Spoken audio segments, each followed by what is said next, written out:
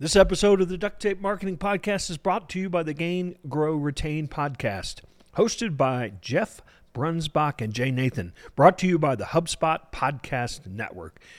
Gain, Grow, Retain is built to inspire SaaS and technology leaders who are facing day-to-day challenges of scaling. Jeff and Jay share conversations about growing and scaling subscription businesses with a customer-first approach.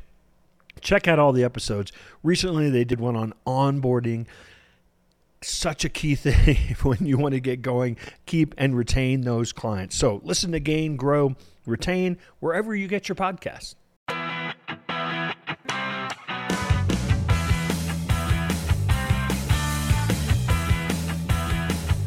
Hello and welcome to another episode of the Duct Tape Marketing Podcast. This is John Jantsch. My guest today is Laura Bull. She's a best-selling author and brand strategist who specializes in transforming people into competitive and sustainable business brands. She's also the author of From Individual to Empire, a guide to building an authentic and powerful brand. So, Laura, welcome to the show. Thanks for having me. It's a long title, isn't it?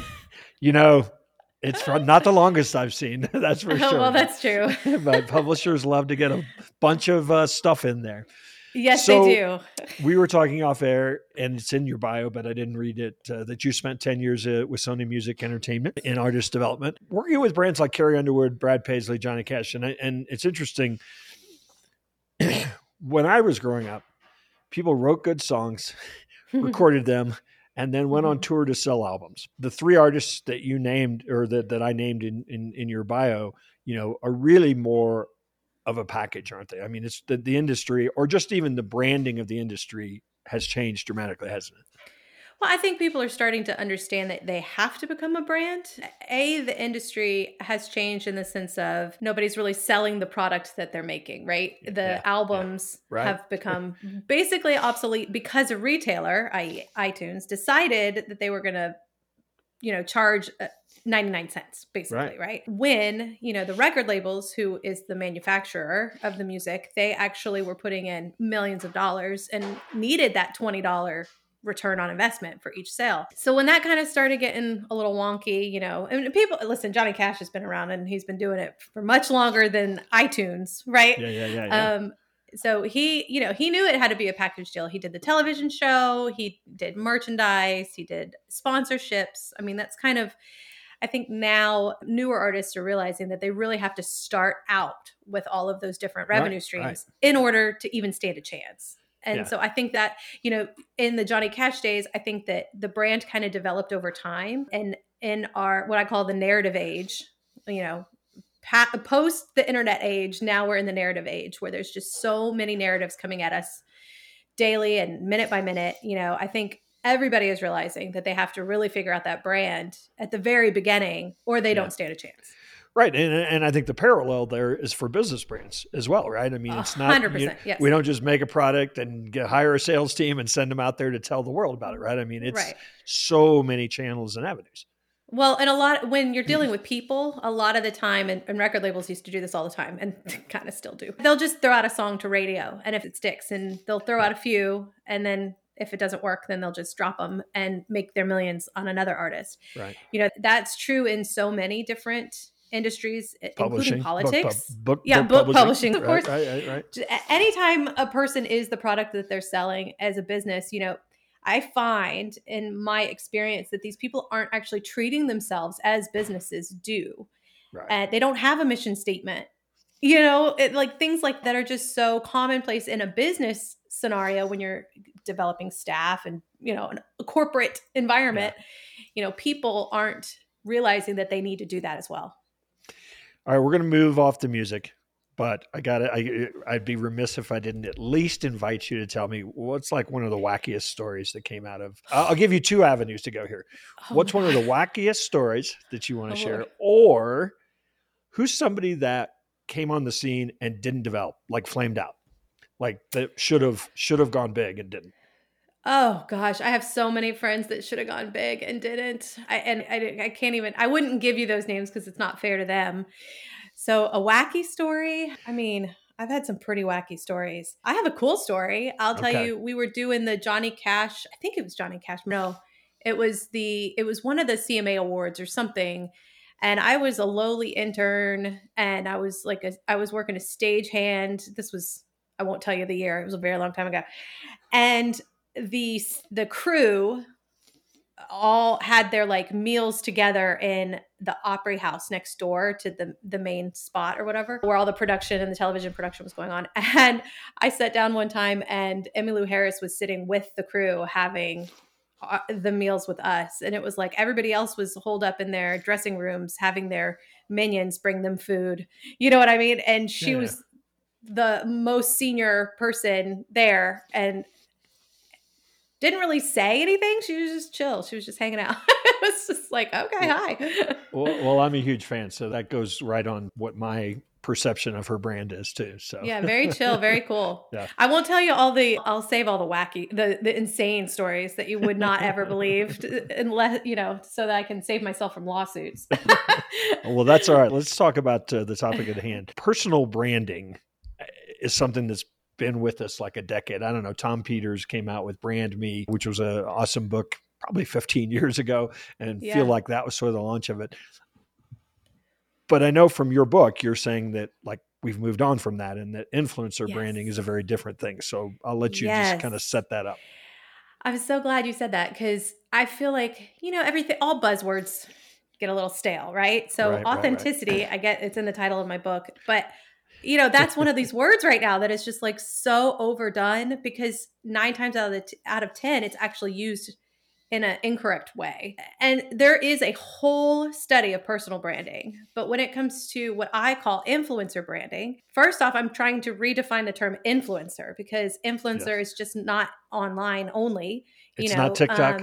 I don't have to just start a TikTok. It's not just TikTok. You may have to start a TikTok. I'm not saying you can't, but there are offline influencers that are just as powerful. And for 2,000 years, this isn't something new. Right. Influencers are influencers. So that's the first thing I'm trying to do. But then secondly, it's really about these people who are products.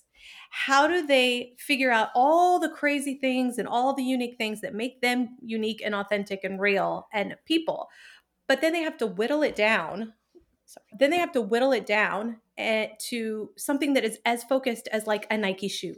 Mm-hmm. Right. And so I think that is where influencer branding comes in, because it's taking that personal brand and then turning it into something that is competitive in the marketplace, but also focused enough to be a business brand. So I think the unfortunate thing is when we talk about influencers, there's all like the really plain examples, good and bad, that probably aren't that useful in some cases for the person who's actually trying to build something. So would you say that one of the traits that I notice, and I'll let you sort of share your thoughts on this, is that it's not just about being popular and putting your name on all kinds of stuff. The people that I think really do a great job with it kind of have a point of view about what they're trying to accomplish. Well, it's got to be a purpose. Yeah. So that comes into the personal branding thing. You have to have a purpose. You have to, it's just like any business, whatever Nike stands for, somebody has to connect with that over Adidas. You know what I mean? Mm-hmm. So it's the same thing when it comes to people. They really, if they have a very unique purpose with a unique concept around it, whether that's a product or a service they provide. And the way that I kind of look at the brand itself is 3 different avenues. You have the image, you have the narrative, and you have the product/service. All 3 of those things have to be saying the exact same thing to the consumer for them to really connect directly. Right. There is no such thing as an it factor, right? I feel like if you have all 3 of those things and a consumer can pick it up within nanoseconds, then you have a good brand. That is something that is going to connect with people. Well, I'll push back a little on the it factor thing, because that certainly, and I don't mean to challenge you on it, I just mean that's certainly a perception that, like in the music industry, I'm sure you saw people is like, I don't know why they didn't make it. This person made it. I don't know why either, but it's just like people connected. So, I mean, it exists, but I think what you're saying is that it's not something you can just bring to market. It's not something that you're born with, right? When I say there's no such thing as an it factor, it's because it's not something that is like, oh my gosh, this person has it and this person doesn't, right? It's, if you have 2 minutes on the Tonight Show couch, right? Right. If your image says exactly what your purpose and what your brand is, and your conversation says the same thing, and whatever you're selling connects with all three of those things, that is a clear enough message that the consumer feels like that person has the it. You know what I mean? Yep. And now let's hear from a sponsor. Running a business is a lot like, running a pirate ship. You've got your eye on the prize and the entire crew to coordinate. With customizable options, HubSpot CRM platform is carefully crafted in-house so your business can keep running in ship shape. Its powerful suite of marketing tools work seamlessly together so you and your teams can deliver a better experience for your customers. Consider it a treasure map with a very clear X marks the spot. With HubSpot, save, reuse, and share your best performing emails with your team for a faster and more consistent way to communicate with prospects. Use social media tools to schedule and publish updates, monitor terms, and analyze performance. You can even use bot builders to create robust, automated, multi-channel campaigns. Learn how to grow better by connecting your people, your customers, and your business at HubSpot.com. So, I want to get into some practical, like how-to things, but you've mentioned the word narrative a couple times. And in the world of marketing and branding, storytelling is, again, another decade or so of, nobody was talking about it to now there's a whole section in bookstores on, on storytelling and marketing. You've mentioned narrative, and I think I really picked up on that because in my last book, I talked about the difference between narrative and storytelling. And I'd love to just throw that to you. What's the difference in your view of narrative versus storytelling? I feel like storytelling is part of the narrative. Yes. Anything that is a message to the consumer about the brand is a narrative. So I have a whole chapter in my book about narratives and breaking it down and how to avoid bad narratives. Yeah. A lot of brands get muddled. They have too many narratives going on. Some are the inauthentic, some are, some don't even have a narrative. They don't know what they're out there saying. They don't know what they're trying to communicate, and so it could be everything from the bio, the story, I feel like I'm trying to give other examples and I can't think of them off the top of my head, but like even a housewife, like in that chapter, I use Bethany Frankel as an example of a narrative coming before the product, right? She was a TV personality and her personality was the narrative. The way that I plotted out in my book is personality, traits, values, all of those things are part of the narrative. So she already had that out there before she even created Skinny Girl. Mm-hmm. And then, so the product came after, which in normal business, product service comes first, and then build the narrative around it, right? Yeah. So I think we're in this really interesting place now where with social media and with television and all of the different direct-to-consumer platforms that we have, I think that narrative has almost, if not, become the most important thing to connect. Yeah, I tell people it's the way you tell the story, so it's like a movie that starts with the fiery crash, and you don't know what happened. And then all of a sudden cut to the protagonist in 7th grade. I mean, it's like there's still a story in that, but it's the way that the story is delivered that sucks you in. And I also, in addition to that, I also say tone. Yeah. Are you a professional tone? Are you a familiar tone? How are you delivering the message? All of those are part of the narrative. Absolutely. So let's get into sort of nitty gritty, like your framework. So you talk about traits or the 5 Ps, of an influencer. So if somebody's thinking, okay, we've talked in general terms about influencers, what do I need to do if I'm a brand and I want to increase my influence, my power? What are the things I need to start thinking about doing first? Well, so the first part of my book is about that personal branding side. So it's a lot of the introspection things. Yeah. So the 5 Ps, right here, the 5 Ps are... Wait, did you have to go reference your book, Laura? I'm pulling it up as a visual. The only reason I say that is I too get interviewed on shows about my books, and somebody will say on page 47 in this book. I definitely don't know like, what's on page 47. I make this comment on social media all the time. I forget so many things that I've written in my book. It took me 5 years to write this book. I wrote 100,000 words and only 50,000 good ones. So, and I'm not writing another one. But so the 5 Ps that you're referencing is more about the psychology behind the fact that as people who are also the product, that can get in your way with self-branding issues and with, making business decisions that are personal driven instead of business driven, right?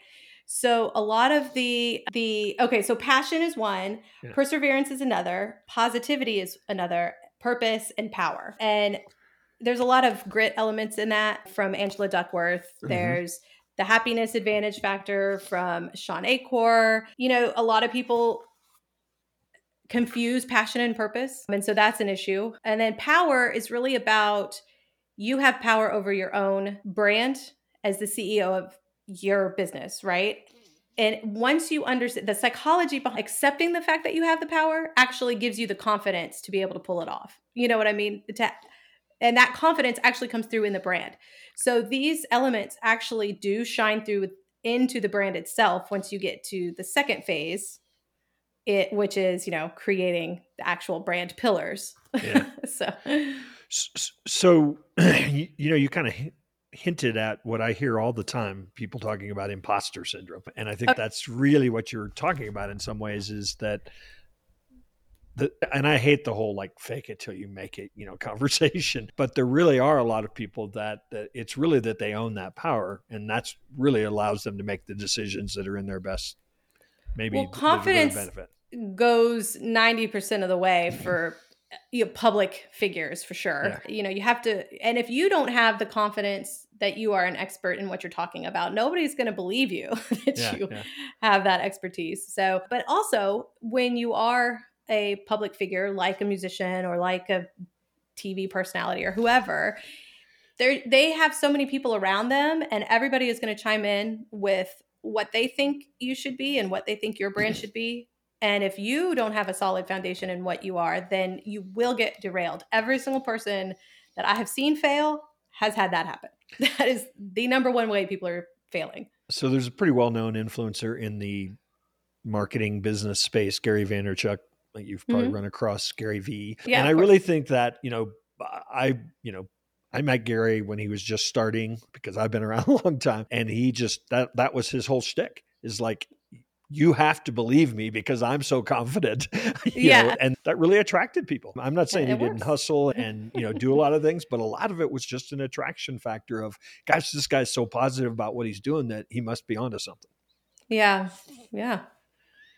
So there was one other piece in your book that I found very interesting. I'm kind of a tool and process person. So your brand matrix.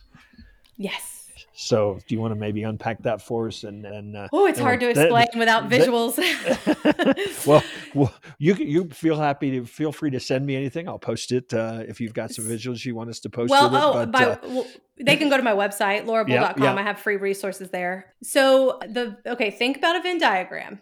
Right. 3 circles. One is the image, which I said earlier. Narrative is the other, and the product and service is the last one. The intersection is a group of terms that can apply to all 3 areas, right? So let's say Pink, for instance, the artist Pink. Pink hair, right, would be under image. Yeah. But that's obviously not going to apply to the narrative and the product that she is offering, right? However, if you dig deeper about the pink hair, rebelliousness is in the center. You can portray rebel in image, you can portray it in narrative, and you can portray it in the product and the service that she offers. That is the type of things that you're looking for at the center. Now, taking it a step further, you need at least 4 or 5 terms in the center of that Venn diagram, because it's the grouping of those together that is going to make you unique from the outside in the marketplace, from the outside competition, right? If there is something in there, like let's say you get the final grouping together and you're looking at these words and it reminds you of somebody that's already in the marketplace. All you have to do is remove one and replace it with another. True and authentic. Of course, you got to do the authenticity work first, then get to the brand matrix. So basically, once you have your 4 to 5 brand pillars, that is incorporated for the rest of your career. And they have to be generic enough to be able to evolve over time, but they also have to be specific enough to set you aside from the competition. So it's this really narrow spot that you're trying to work towards. Well, I think you did an amazing job explaining it. I think that was the best one I've done. I have to say. And obviously pick up a copy of the book if you really want to dig into this. But so Laura, it was awesome having you stop by. And it's an audiobook too now, by the way. Which just came out, instant bestseller in the first week. I held off on that too because I was confused. I was concerned without the visuals, but they're taking it good, so I like it. More than 50% of my book sales are audiobook now. It's crazy. Yeah. So, all right, tell people where they can find out more about, obviously the book can be purchased anywhere you buy books, but where can they find out more about you and your work? Laurabull.com. I have free resources there and any of my books and information and connecting information there, as well as my social media. I'm at The Laura Bull on all the platforms. Awesome. And Laura Bull Branding on Facebook. Sorry. That's all right. So thanks for stopping by the Duct Tape Marketing Podcast, and hopefully we'll see you one of these days out there on the road. Yeah, I love it. Thanks for having me. You bet. All right. So that wraps up another episode. I want to thank you so much for tuning in. And we love those reviews and comments, and just generally tell me what you think.